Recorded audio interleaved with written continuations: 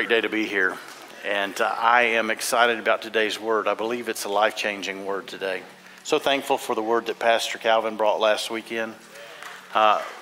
Always does an incredible job, and we got to stay in the big town of Jewett last weekend. Yeah, that was fun. Played some baseball, and it was a good time. I want to wish my daughter Abigail a happy birthday today. The Astros won the World Series just for her. She is their number one fan and the bench coach of the Houston Astros because she's always talking to Dusty Baker from our living room. True story. True story. I mean, she really, I think she has Dusty's ear because she knows what she's talking about. And so, happy birthday to her. Let's pray over the word today. Lord, we come. Unless we have ears to hear and want to hear, we won't today. We can come to church and it can be an incredible experience or a complete waste of time. And so, Lord, what we say today is we want to hear from you.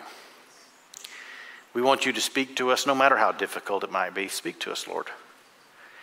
And I pray these things in Jesus' name. Amen. Communication's a funny thing. Because sometimes we hear what we want to hear, and sometimes we tell people what we would like for them to hear. And it reminds me of this story of this elderly lady that she was very prim and proper, and there's some things she just didn't like to talk about or she wasn't comfortable talking about. So she knew her and her husband were going camping, and she wanted to ask the campground if they had the proper restroom facilities, but she didn't know how to say it right. And so she wrote the email out, and she first used the word toilet, and that didn't feel right as she wrote the word toilet down. Even as she wrote it down, it sounded dirty to her. And so she deleted the word toilet, and then she thought, well, I'll use a more old-fashioned term. She said, I'll use the word bathroom commode.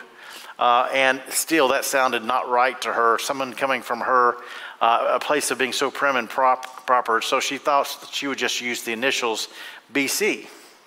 And so she ended her email saying, does this campground have its own BC? Well, the campground owner wasn't old-fashioned at all, and when he got the email, he couldn't figure out what the woman was talking about. That BC business really stumped him. After worrying about it for a while, he showed the email to several campers, but no one could imagine what the lady meant either. So the campground owner finally coming to a conclusion that the lady must be asking about the location of the local Baptist church. He sat down and wrote the following reply to her. Dear Madam, I regret very much the delay in answering your email, but I now take the pleasure of informing you that a BC is located 9 miles north of the campground and is capable of seating 250 people at one time. I admit it is quite a distance away if you're in the habit of going regularly, but no doubt you will be pleased to learn that a great number of people take their lunches along and make a day of it. They usually arrive early and stay late. If you don't start early, you probably will not make it in time. The last time my wife and I went was 6 years ago. And it was so crowded we had to stand up the whole time we were there. It may interest you to know that right now there's a supper planned to raise money to buy more seats. They're going to hold it in the basement of the BC.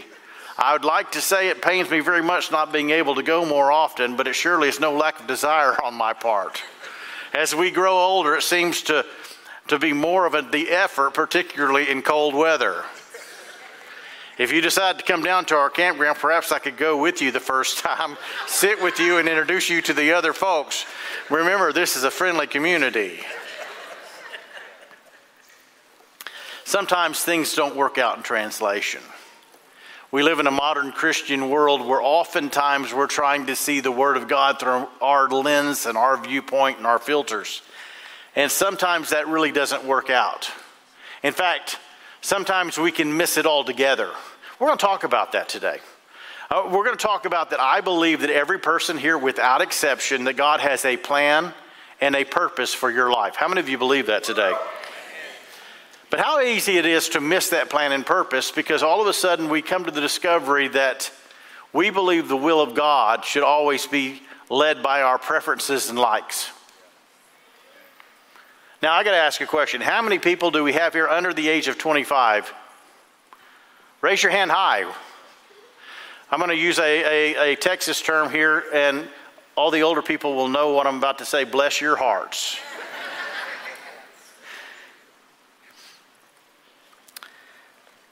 There's something, and it's no fault of their own. My son, who is 17, sits up here, and I realized something the other day. That the course of his life is led every day by his likes and dislikes. That if he likes to do something, he's going to do it. If he doesn't like to do something, he's not going to do it. If he likes to eat something, he's going to eat it. If he doesn't like to eat something, he's not going to eat it. Now, I don't know about you, in my raising, especially when I was under the age of 10, when my mom wasn't working, my dad was working and my mom was staying home. When it was dinner time, how many of you know that you ate what was there because there wasn't any other second choices? There weren't any chips in the cabinet. I mean, there wasn't anything else. So when you sat down to eat, you learned that you better like to eat what you're eating, like fried Spam. I had some yesterday, by the way. I thought it was my heart racing last night just because of the game all night long, but it was probably the sodium from the fried Spam. But it was good. I'm going to let you know, a little mayonnaise and some cheese, and it was, whoo, making me hungry. And what we might say of our society, listen to this, we've become spoiled. But you understand something, it's not just the viewpoint of church people. This is the way of the world. It's our modern Western worldview. We live our life according to our likes and preferences. This is how we direct the course of our day. If I like this, I'm going to do this. If I like this movie, I'm going to go to this movie. If I like this church, I'm going to go to this church. You understand, we live our life according to what we like and what we don't like. And it really rails against a real biblical worldview. In fact, it's not a biblical worldview at all. Because now we're seeing through our lens that that's how God ought to work in our life.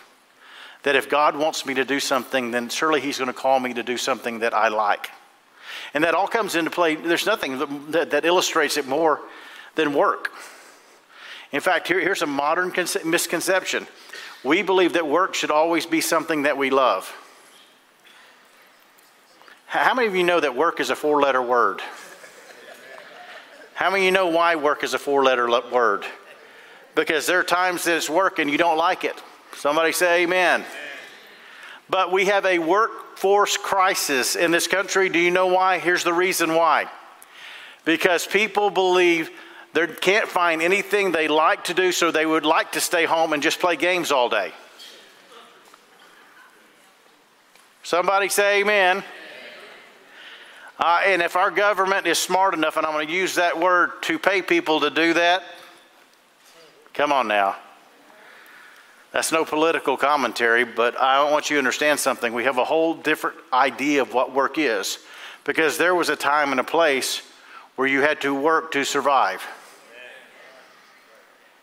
My mother-in-law is here, and my father-in-law had passed some 12, 13 years ago, and he grew up in an agricultural family where they moved oftentimes to where the work was, and as children in the household, he went to work at a very, very, very young age. There wasn't any other choice. That if the family wanted to eat, all the kids had to get out and work. It wasn't about child labor. Somebody say amen. It was about having food on the table.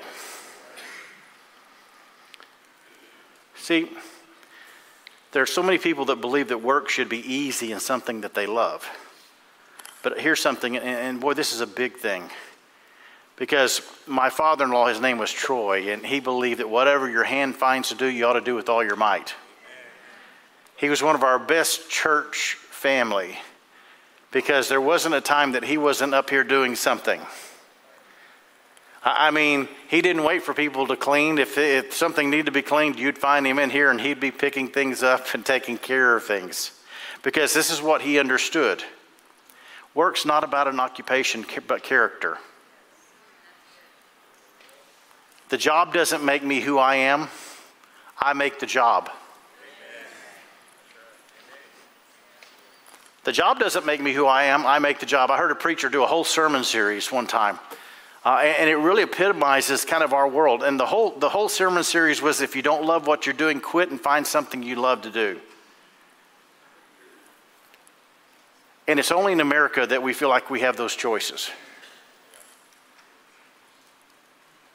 Because we feel like that we're not fulfilled or having self-fulfillment if we're not doing something that we love, and it's a real deception.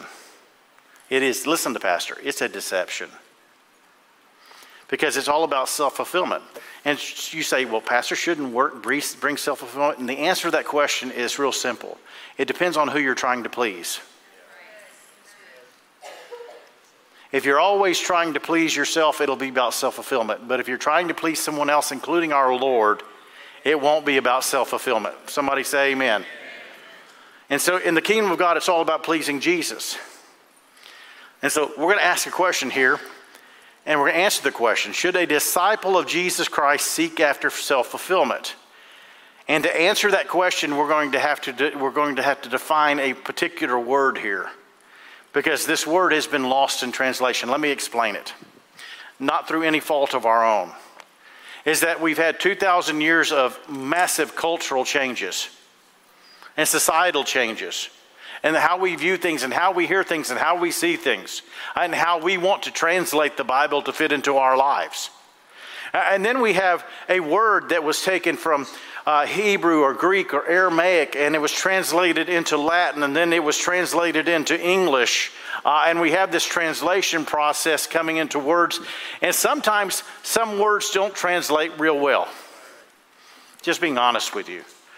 I mean, I've been around the world and preached with interpreters all kinds of places. Not crazy about it, honestly. And I'll go to Romania. It's one of those places I love to preach, and I'm in Romania preaching with an interpreter, and there's some English words that just don't translate into Romanian. And so the translator will say something, and it'll be kind of a question like, huh? And so it's always fun because everybody in the audience will begin to tell him what the right word is. So we're having a lesson in language as well as a lesson in the Bible every time we do this. And so there are words, and the word disciple is one of those words that come into play because everybody has an idea of what it looks like or what it should be. We get our word discipline from the word disciple, but it's not exactly that as well. So the question is, what is a disciple? Well, let's look at one scripture and find out how important it is to be a disciple. Jesus, in giving his great commission in Matthew 28:18, says Jesus came right before he ascended into heaven and told his disciples, there's the key word, I have been given all authority in heaven and on earth. Now that's pretty cool right there. Because what he's saying is he's won the World Series. Somebody say amen. I've already won it all. I've been given all authority on heaven and on earth, therefore go and make disciples of all the nations, baptizing them in the name of the Father, the Son, and the Holy Spirit. Teach these new disciples to obey all the commands I've given you, and be sure of this, I'm with you always, even to the end of the age. This passage doesn't call for making believers or church members. It's a call for making disciples. So really, what is a disciple? Am I a disciple? Do I want to be a disciple? And what does this have to do with multiplication? We're going to answer all those questions this morning. But first, let's talk about what a disciple was in Jesus' day. You had teachers or rabbis. Traditionally, some were Pharisees, some were Sadducees. But what happened in Jesus' day is you had young men mostly at that time because they chose from young men. And unlike kids today, they memorized what was then the law to them. The first 5 books of the Old Testament. So every young person, they wouldn't just recite it, they would memorize it.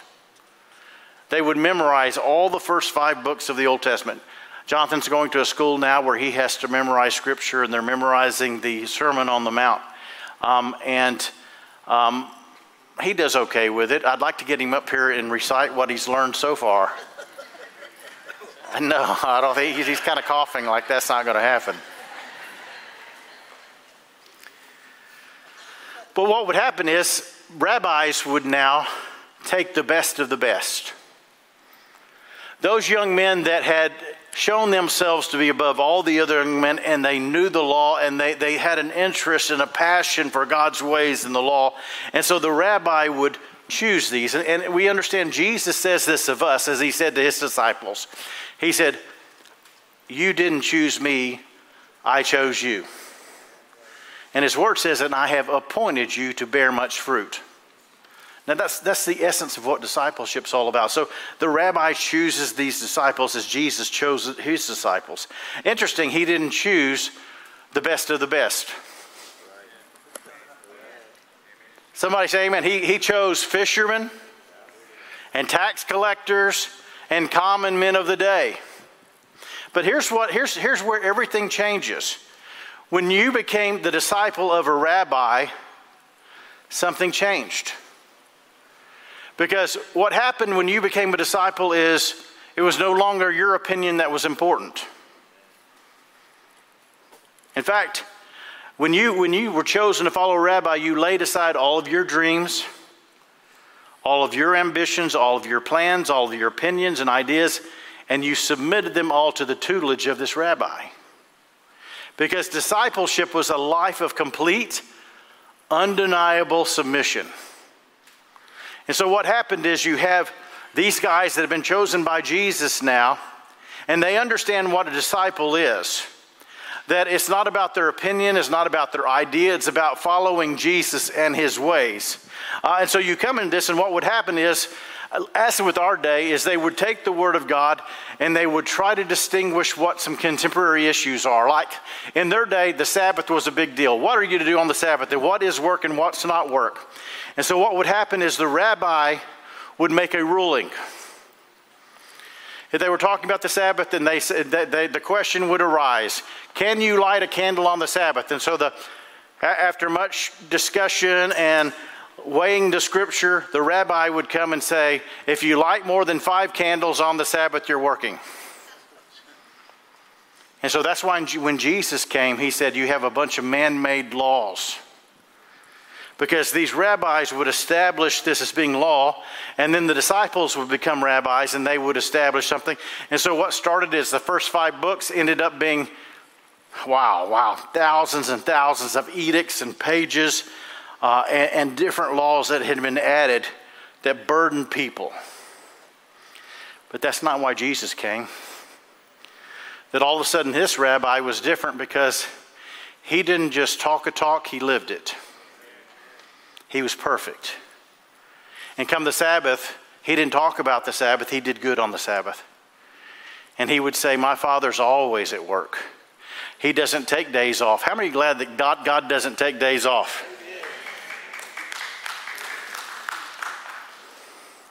And so there's this whole understanding about what a disciple did, that they literally laid down their life. In order to be a disciple and follow a rabbi, you had to lay down your likes, your dislikes, your preferences, and now your life was whatever the rabbi was doing. Wherever the rabbi was going, that's where you were going. And there was only one way out of being a disciple, and that was complete denial or betrayal. You understand, there was one of Jesus that was a betrayer, and that was the only way that you could get out of being a disciple, is that you literally had to come and say, I'm not going to follow this guy anymore. Not only am I not going to follow him, he's wrong, and I'm willing to betray him. And so that's what Judas did. See, being a disciple is not about our express independence, but our faith expressed through submissive obedience. So let me talk to you about your walk with God. I was having a conversation with a couple of guys on Friday, and it really got deep. We began talking about the levels of heaven. We even began talking about hell and the levels of hell. Talking about Jesus descending, the Word of God says, descending when he was crucified, and getting a victory over death, hell, and the grave. So that now, here's the good news, Thessalonians tells us to be absent from the bodies to be present with the Lord. That we don't have to go to a holding place. Somebody say amen. That's a whole different teaching. But we begin talking about, and this is the intriguing part for me, is that there will be people literally that are in hell because they just don't want to submit to a Lord. They want to be independent. They want to do what they want to do. And you understand, they're willing to not submit and live in absolute depravity and dysfunction forever than to submit to God and be in an eternal place of bliss. Because you understand, the kingdom of God is not a democracy. I hate to give you this revelation today, but God doesn't ask your opinion about anything.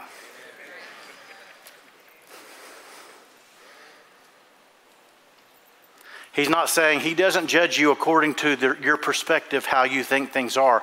He judges us according to his truth. And when a rabbi spoke in that, and you were committed to a rabbi, the rabbi's word was absolute truth. In other words, when he declared this and you were a disciple, what he said was absolute truth. And so when Jesus said, now you're going to give them my teachings. Well, what are some of the teachings of Jesus? Matthew 5:27, he says this, you've heard the commandment that says you must not commit adultery. Here's what Jesus' commandment is. But I say anyone who even looks at a woman with lust has already committed adultery with her in his heart. Well, you say, Pastor, I'd rather not think about that. Jesus wasn't thinking about year 2022. He didn't know about iPads and technology and all the stuff that's happening. How in the world? No, it's the same thing. It's our heart. It's our heart. That when he speaks, that this is absolute truth. It doesn't matter what I think about it. It doesn't matter what the world is. That understand, as my Lord, he's spoken the truth, and this is what he said. It's not about the action, it's about my heart, and it's about how I think about things. And if that's a problem, there's a problem. If my mind and heart is a problem, guess what? There's a problem, because you understand something. Eventually, what's in my heart is going to play out. That was the Old Testament. It was the problem. People look at David and they say, well, he was a man after God's own heart. But the problem is he didn't have the Holy Spirit to change his heart like we do today. Jesus died on the cross so that we now have the Holy Spirit that can lead us daily, that can bring us conviction daily, so we can walk victorious daily.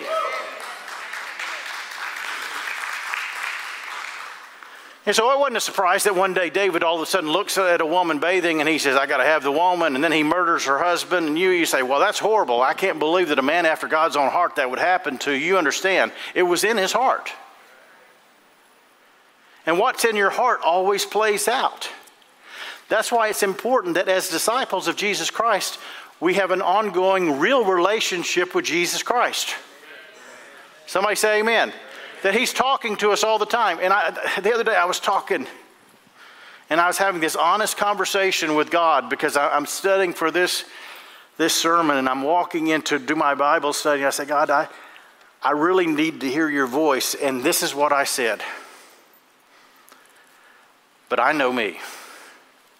And I'm trying to hear your voice through my filter of what I like and dislike. And I know you're trying to speak to me truth.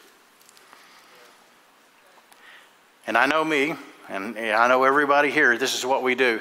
When it's something we don't like, this is what we say, well, that's not God.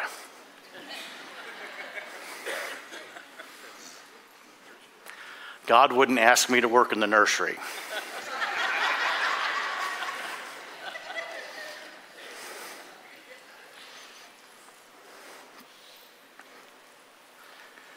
But if you were sitting here today and you realized that we didn't have a nursery, and the word was coming forth, and there were people who needed to hear the word and they couldn't because those children were just being kids, you'd say that's a viable ministry, and people are hearing from God. They're getting saved. Their lives are being transformed, all because there's a nursery ministry going on today. It's that important. It's that important. So, when we come into context of a multiplied miracle that we've talked about for the last few weeks, that Jesus took a few loaves and some fish, and we're going to get into that. On a day when he's lost his cousin, John, he's been beheaded. And he tells his disciples, let's go get away. And his intention was they're going to get away. He's going to have some time to process this in prayer and literally grieve because, yes, Jesus grieved. And they arrive on the other side of the lake, and there's the huge crowds.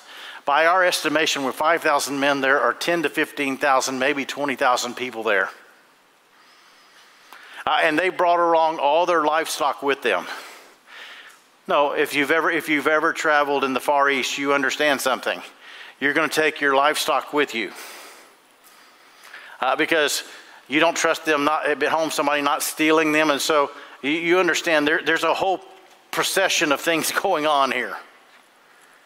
And it says Jesus looks upon them and he has compassion. Now, I want you to understand him as I'm reading this, especially over the last few weeks, I thought, I've got some big issues with this passage. I mean, I'm going to be honest. As the man of God, pastor of this church for 29 years, I read this passage and say, whoo, I hope I could be a disciple. And then I realized I may not understand what a disciple is. Because if you don't understand a disciple, you're not going to understand this passage. Because discipleship is about complete submission, even when you don't feel like it. Discipleship sometimes looks and feels like a lot of work. Because that's what it is. Because you read this passage and they're getting away, and everybody knows this is the intention to get away. This is the expectation. We come to verse 15 of chapter 14 of the Gospel of Matthew. It says, that evening the disciples came to him after, listen, they have helped Jesus pray for sick all day long. You say, well, how did they help? If you're going to organize 20,000 people to be prayed for, how many know that's a lot of work? We're going to get a line over here. We're going to get a line here. We're going to let everybody come in front of Jesus. With that many people, it's all day long. They're hungry. They're tired. It comes to the end of the day.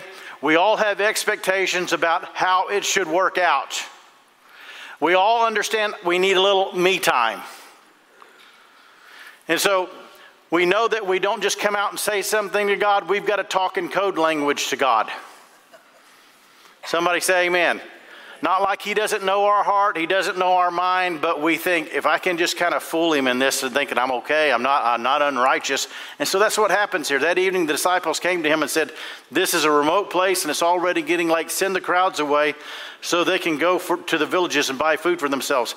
I'm going to give you the honest appraisal here. They didn't care that anybody got fed. Here's the code language. We're tired and we need some rest. Now, stay with me because this is our prayer life. Come on, stay with me. This is our prayer life as disciples. God, I'm overwhelmed, and I just need a little rest. No, come on now. Everybody get it. You're on your last leg. I mean, you've gone as much as you can go, and your prayer is this. Listen, God, I've done as much as I can, and I just need a little rest. Jesus answers in verse 16.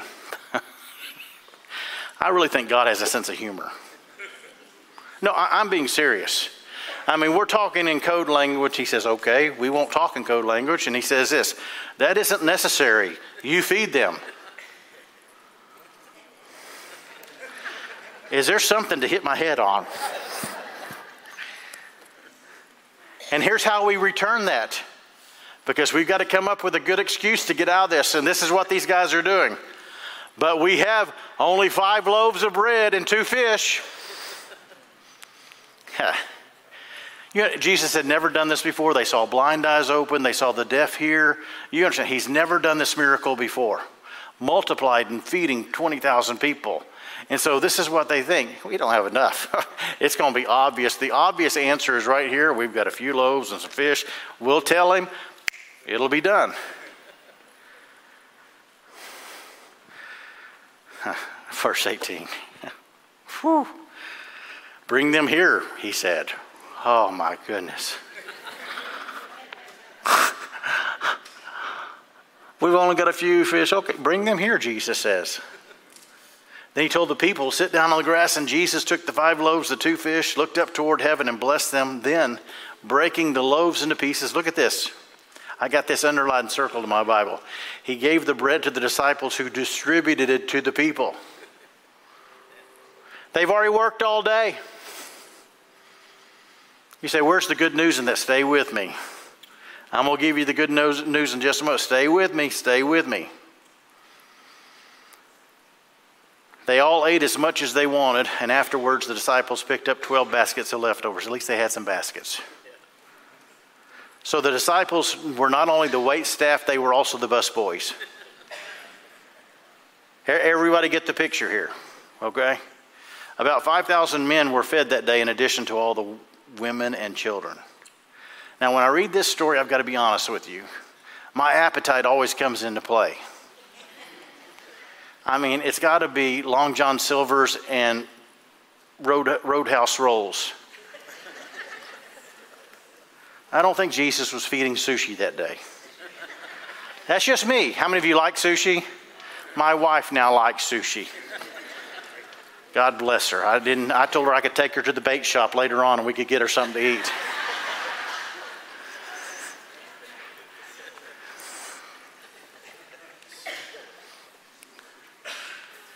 So Jesus says, I'm going to feed them, and can you imagine, stay with me, can you imagine feeding another 15 to 20,000 people?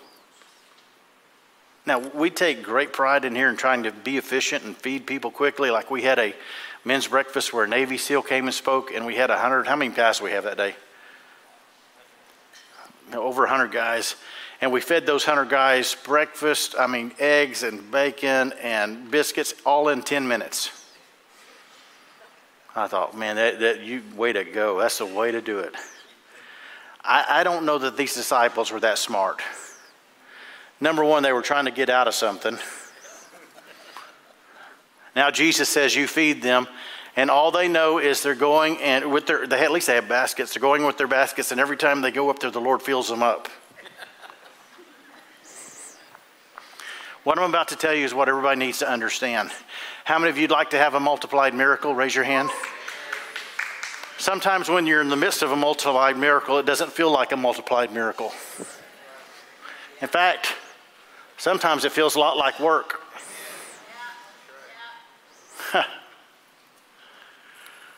It feels a lot like work.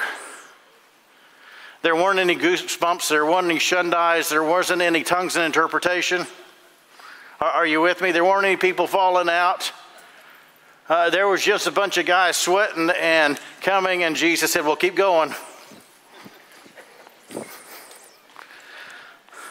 And they come with an empty basket and come back, and he breaks it, and the Long John Silver's appears with all the little crispy, crunchy things with it.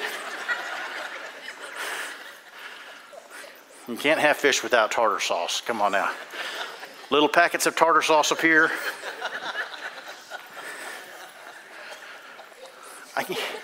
I got a vivid imagination. But here's my problem with Jesus. You're Jesus. Why not let it fall out of the sky?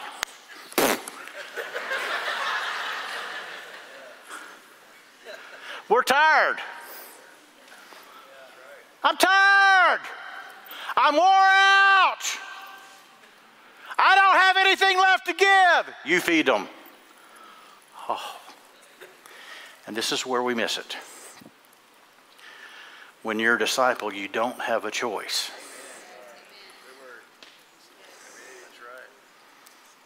I never understood it till I understood what a disciple is. See, when you're a disciple, it's not about your opinion. It's not about your preference. It's not about your like. It's not about your dislike. It's all about what the teacher's telling you to do. There wasn't any other choice in this story. But you understand something, we're a people that are led by our choices, our decisions, our opinions, our ideas, our likes, our dislikes. And so we think of God in multiple choices. I'm tired. Feed them. No, I don't think that's God wouldn't say that. God understands I'm already tired. I'm already wore out. Why would he ask me to feed somebody if I'm already tired and wore out? Because you need to understand, the will of God is not about you.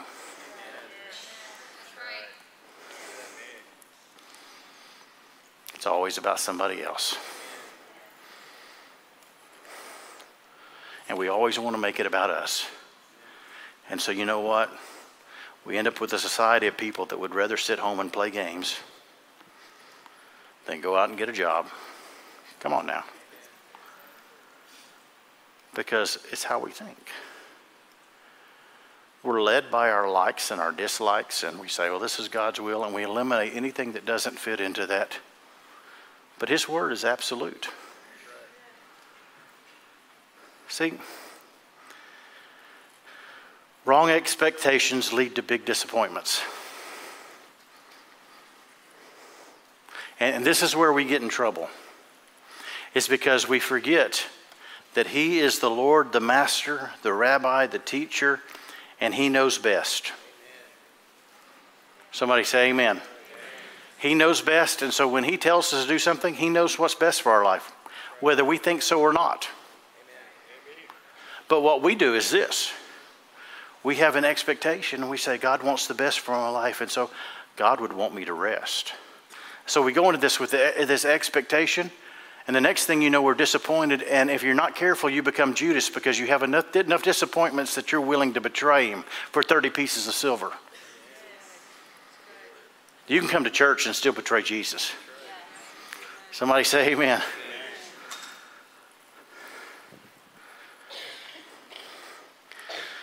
And you understand something. It was, Abigail is 25, so 9 years ago she got her driver's license. And the week that she got her driver's license, we had planned because it was our 20-year anniversary here at Life Community Church. And so what we had planned in 20 years had been a really rough few years. Shelley and I planned that we were going to go on a seven-day cruise. We were going to get away and rest because we needed some rest. The night before we were about to leave, we were packing all of our stuff up, and Abigail called and she said, I got in a wreck. Only had her license a couple of days. Well, immediately we're in a panic. We think that she got hurt, and so we drive down there. She didn't get hurt. She just was behind some hedges, didn't see the guy pulled out in front of him, and he hit her.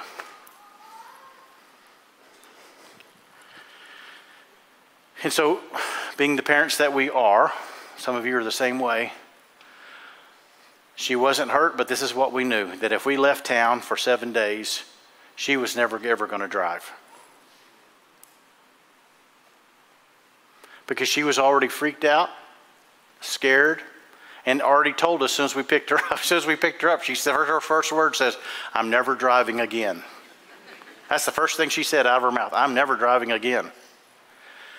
And so I said, we don't have a choice. We're going to have to stay here. Because if we ever want her to drive, she's going to have to get back on the road immediately. I'll never forget, I had that conversation. Shelley said, you're right. So Shelley got her out, began driving with her. But I'm going to tell you, we had to cancel that cruise, and I'll be honest with you. It was one of the most disappointing things in my life. Because I was looking forward to the rest. But sometimes it's not just about rest for us. There was work that was necessary and needed in the formation for my daughter.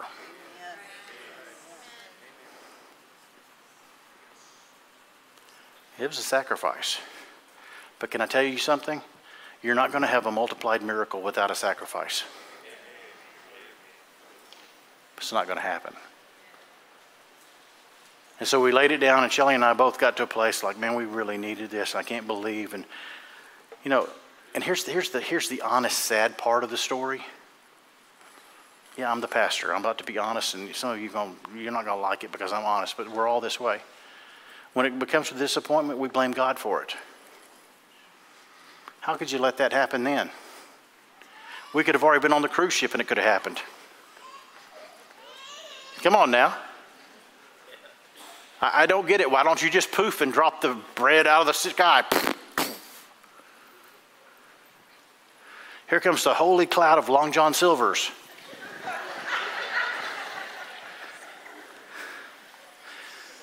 You know, and it says they ate as much as they wanted. I love that. I mean, that is like my life scripture. Every time my wife says, you're going to eat some more, I say, have you not read that scripture? They ate as much as they wanted.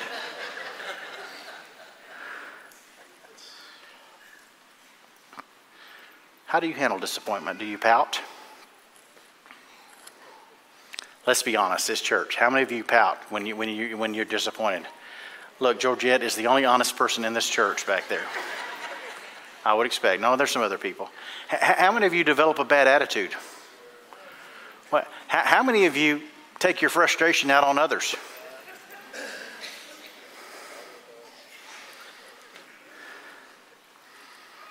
But here's what a lot of people do when they get disappointed. Listen to Pastor. They just quit. They quit. How many people do you know that don't come to church because they get disappointed?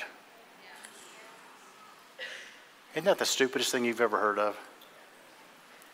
I mean, how many times have you gotten disappointed at work and you didn't quit your job? We're talking about eternity. Come on now. I mean, you go to your job and get disappointed. So I got to go back tomorrow. I come to church, somebody says something offensive to you. You say, I'm never going back again. Stupid. You say, Pastor said stupid. I did. Okay, I was about to talk about, oh, no, I can't talk about Phillies fans right now because it's too close to my heart.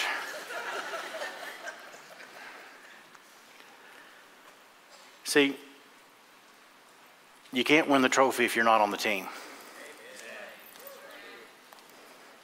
And there's a big difference between a fan and a team member. We all celebrated last night. Jonathan was jumping up and down and waking all the neighbors. Literally. I mean, you understand something. I've got to explain something to you so y'all can all thank me after church. The Astros won because I had my lucky shirt on. I don't laugh. It's not funny. I was laying in my bed on my left side, and I realized that it wasn't the same as it was the night before because the lamp on the bed was on. And so I turned that off, and Alvarez hit the home run.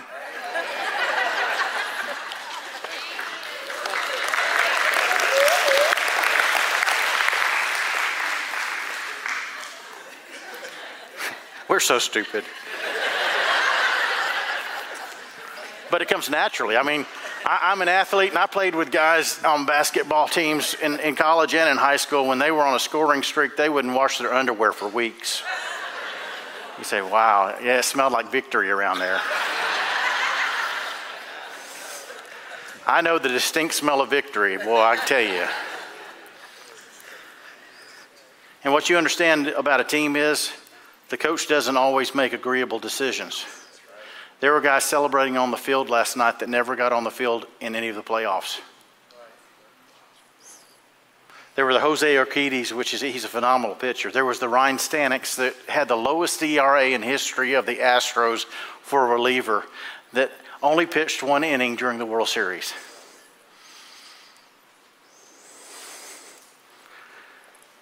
There were other players out there celebrating, the Michael Brantleys that were there during the year, the Jake Myers that had been there, and they were all on the field celebrating. And it's really what a picture of a team and following and being a disciple and following our Lord, because it's not about us. It's not about my personal victory. Nobody wins if everybody doesn't win. And they all jumped around and had a wonderful time. And it was like nobody remembered that the coach didn't put them in. See, at the end of the day, I'm going to guarantee you this. The disciples didn't understand the magnitude of this miracle because it looked and felt a lot like work. And after it was all said and done, and they finally sat down, and they looked around. They looked over the sea of humanity,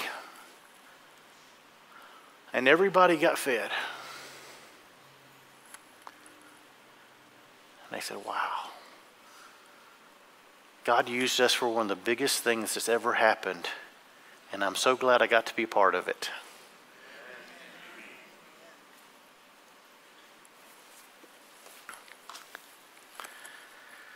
See, there's some keys to your multiplied miracle. Number one is you have to be a disciple. You have to lay aside your opinions, your ideas, your wants, your desires, your idea of your subjective truth and what you want to interpret the Bible to believe. You understand, because there's only one truth. You have to lay all that aside. See, being a disciple is not about our expressed independence, but our faith expressed through submissive obedience. Because faith is often being obedient without understanding. Jesus didn't say, well, let me explain what's going to happen here, guys. Let me give you 30 minutes of instruction and tell you. All he said is, bring it to me. Okay, everybody sit down in these groups over here. Okay, guys, come up and bring your baskets up here. You keep feeding until I say stop. And we're thinking, how's he going to do this? How's he going to? And every time he kept breaking it, man, those Roadhouse rolls were multiplying. Stupidest thing your waiter can ever ask you at Roadhouse is, do you want more rolls? And I say, if the basket's empty, you keep bringing. Just like the disciples, keep bringing until the Bible says, and they ate till they were full. So number one, be a disciple. Number two, don't be led by your feelings. Our feelings are often very deceptive and selfish. Remember, wrong expectations will always lead to big disappointments. It's hard to have a good attitude while dealing with disappointment. Because we end up saying things like this is a lot harder than I thought it was going to be. Well, who told you it wasn't going to be hard? Who told you it wasn't going to be hard? When Abigail was born with the hemangioma, listen to me. Pastor Shelley told you half the story. We prayed every day, but we worked through our attitude that says, I don't understand why we're working for God and this happens to our little girl. What kind of reward is that? It was getting past the attitude that the coach knew what he was doing the whole time. So we just kept praying every day. See, nobody ever told you. If they told you, is this thing's going to be easy? You understand something. You just have to be a disciple and follow the master. Because you understand, this is what you don't understand. It's not the work. It's the work that makes you who you are. If your hand finds to do it, do it with all your might. Be the person of character that God's called you to be. That Jesus shows up more as a worker than a lazy person at your workplace. Somebody say amen. There's nobody in your workplace when you show up and try to get out of something that say, well, that's a lot like Jesus. Thank you, Veronica. That helped me.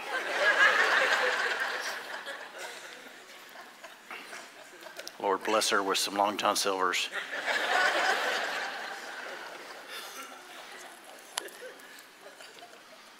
Lastly, be faithful and remember obedience feels like work because it is work. Work is often not fun or self-gratifying. Galatians 6:9 says, so let's not get tired of doing what is good. At just the right time, we will reap a harvest of blessing if we don't give up. It's pushing through not because you feel like it. It's pushing through when you really don't feel like it. But you understand something. It's pushing through.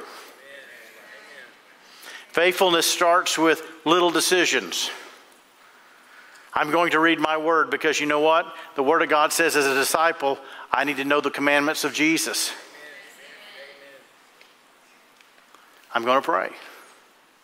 I'm going to be committed and faithful to God's house. I come from a heritage of faithful men. My grandfather worked at the same job almost 50 years and was married to my grandmother over 60 years. My father did the same. People make a big deal about me being here at Life Community Church for almost 30 years, but you understand something. I'm just following in my father's footsteps.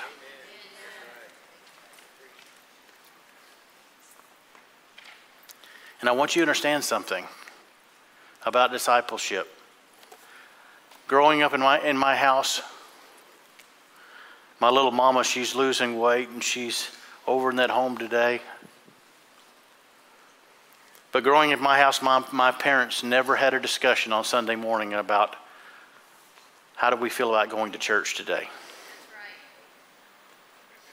Can I tell you something? It never happened. It didn't matter if it was sunny outside. It was the most beautiful day on planet Earth. There was never a conversation where anybody ever said, well, let's not go to church today. Let's do something else. I'll never forget, I was in college, and I'd come home with some friends and doing some things we shouldn't have been doing. And was the real smart guy who brought my friends home to stay at my house and forgot my keys at 4 o'clock in the morning.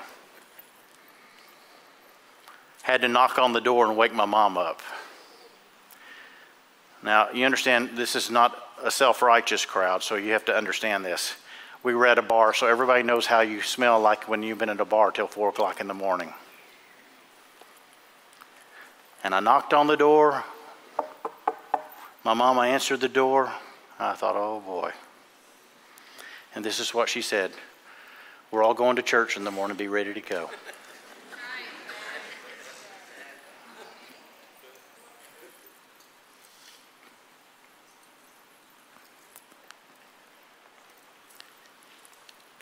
It wasn't about what you've done or how you've done it, because church is not a place for perfect people.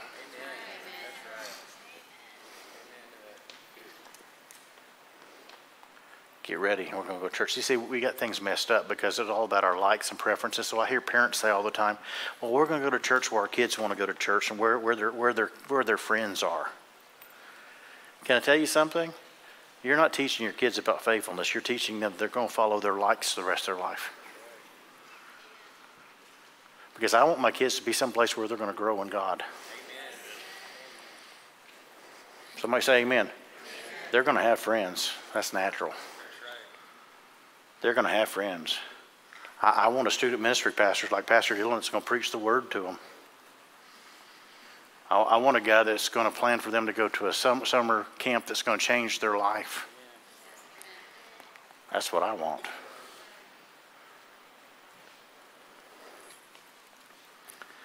So we're going to partake of communion. So if you didn't receive your communion cup, would you raise your hand? Our ushers can serve you if you didn't receive one.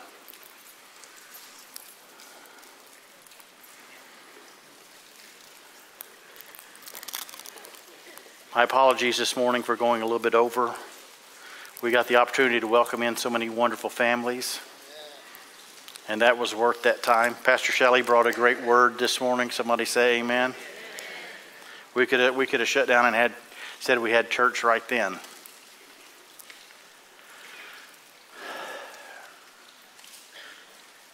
Everything in the Word of God that's written in this new covenant that we call the New Testament is written to and for disciples. Jesus broke bread on the night he was betrayed, and he's in the midst of disciples. It didn't say he did this with the crowd. It's real important. It didn't say, well, he broke bread with the crowd. It says he broke bread with his disciples. Because you understand something, our submission to his authority and power is something it's imperative in the kingdom of God. Because what's going to happen is that we understand this, that Jesus came and he was the first and best. And he made a sacrifice for us. You understand?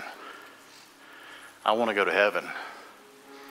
But you understand something, if you're not prepared for heaven, heaven's going to be a shock. There's no voting. There's no opinions. There's one Lord. There's one King. And he's going to rule forever. And it's going to be great. But there are a lot of people that don't believe that. I believe that today. So the first question I'm going to ask you is, not if you're a believer, but if you're a disciple. Are you willing to be a person to lay down your personal opinions and likes and dislikes to say, I'll follow you no matter what. I'll follow you when I'm tired. And when you say feed them, I'll feed them. And I'll feed them till you say stop. Then I'll stop. Because it's not about me, it's about you. And he said this to his disciples, and I'm making this covenant with you. Well, anybody that's here understands a covenant's not a one-way thing. Yes, it's free. Salvation is free. Yes, it's true. You don't have to do anything today to merit forgiveness and salvation. Not a thing. But I'm going to tell you something. You will be responsible for what you do with it. Because it's his body and his blood. And so today, it's a good reminder for us to understand we can't take this for granted. So let's bow our heads. Lord, we come this morning. There are many here that are tired and weary. They're overwhelmed. They're disappointed. And some, if truth be known, if they were honest, they would say they're disappointed even with you. But Lord, we come and we lay all that aside and we say, you know exactly what you're doing. You had a plan to live a perfect life and die on that cross and be raised to life so that we can have life today and forevermore. And so, Lord, we lay aside our disappointments today and we ask for your forgiveness. Lord, we've thought wrong, and because we thought wrong, we have acted wrong. So change our mind to change our heart today. We want to follow you. And Jesus, we're thankful. Here we are 2,000 years later, and we're so thankful for your body and your blood that was shed. And as we partake today, we partake as a reminder not just of our salvation, but our discipleship to you. We love you. And it is a privilege to be called by you. It is a privilege to be called by you. For you chose each and every one of us. And we thank you for that today. Let's partake.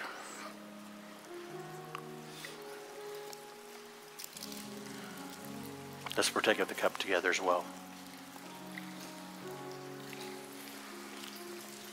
Stand with me. Thank you.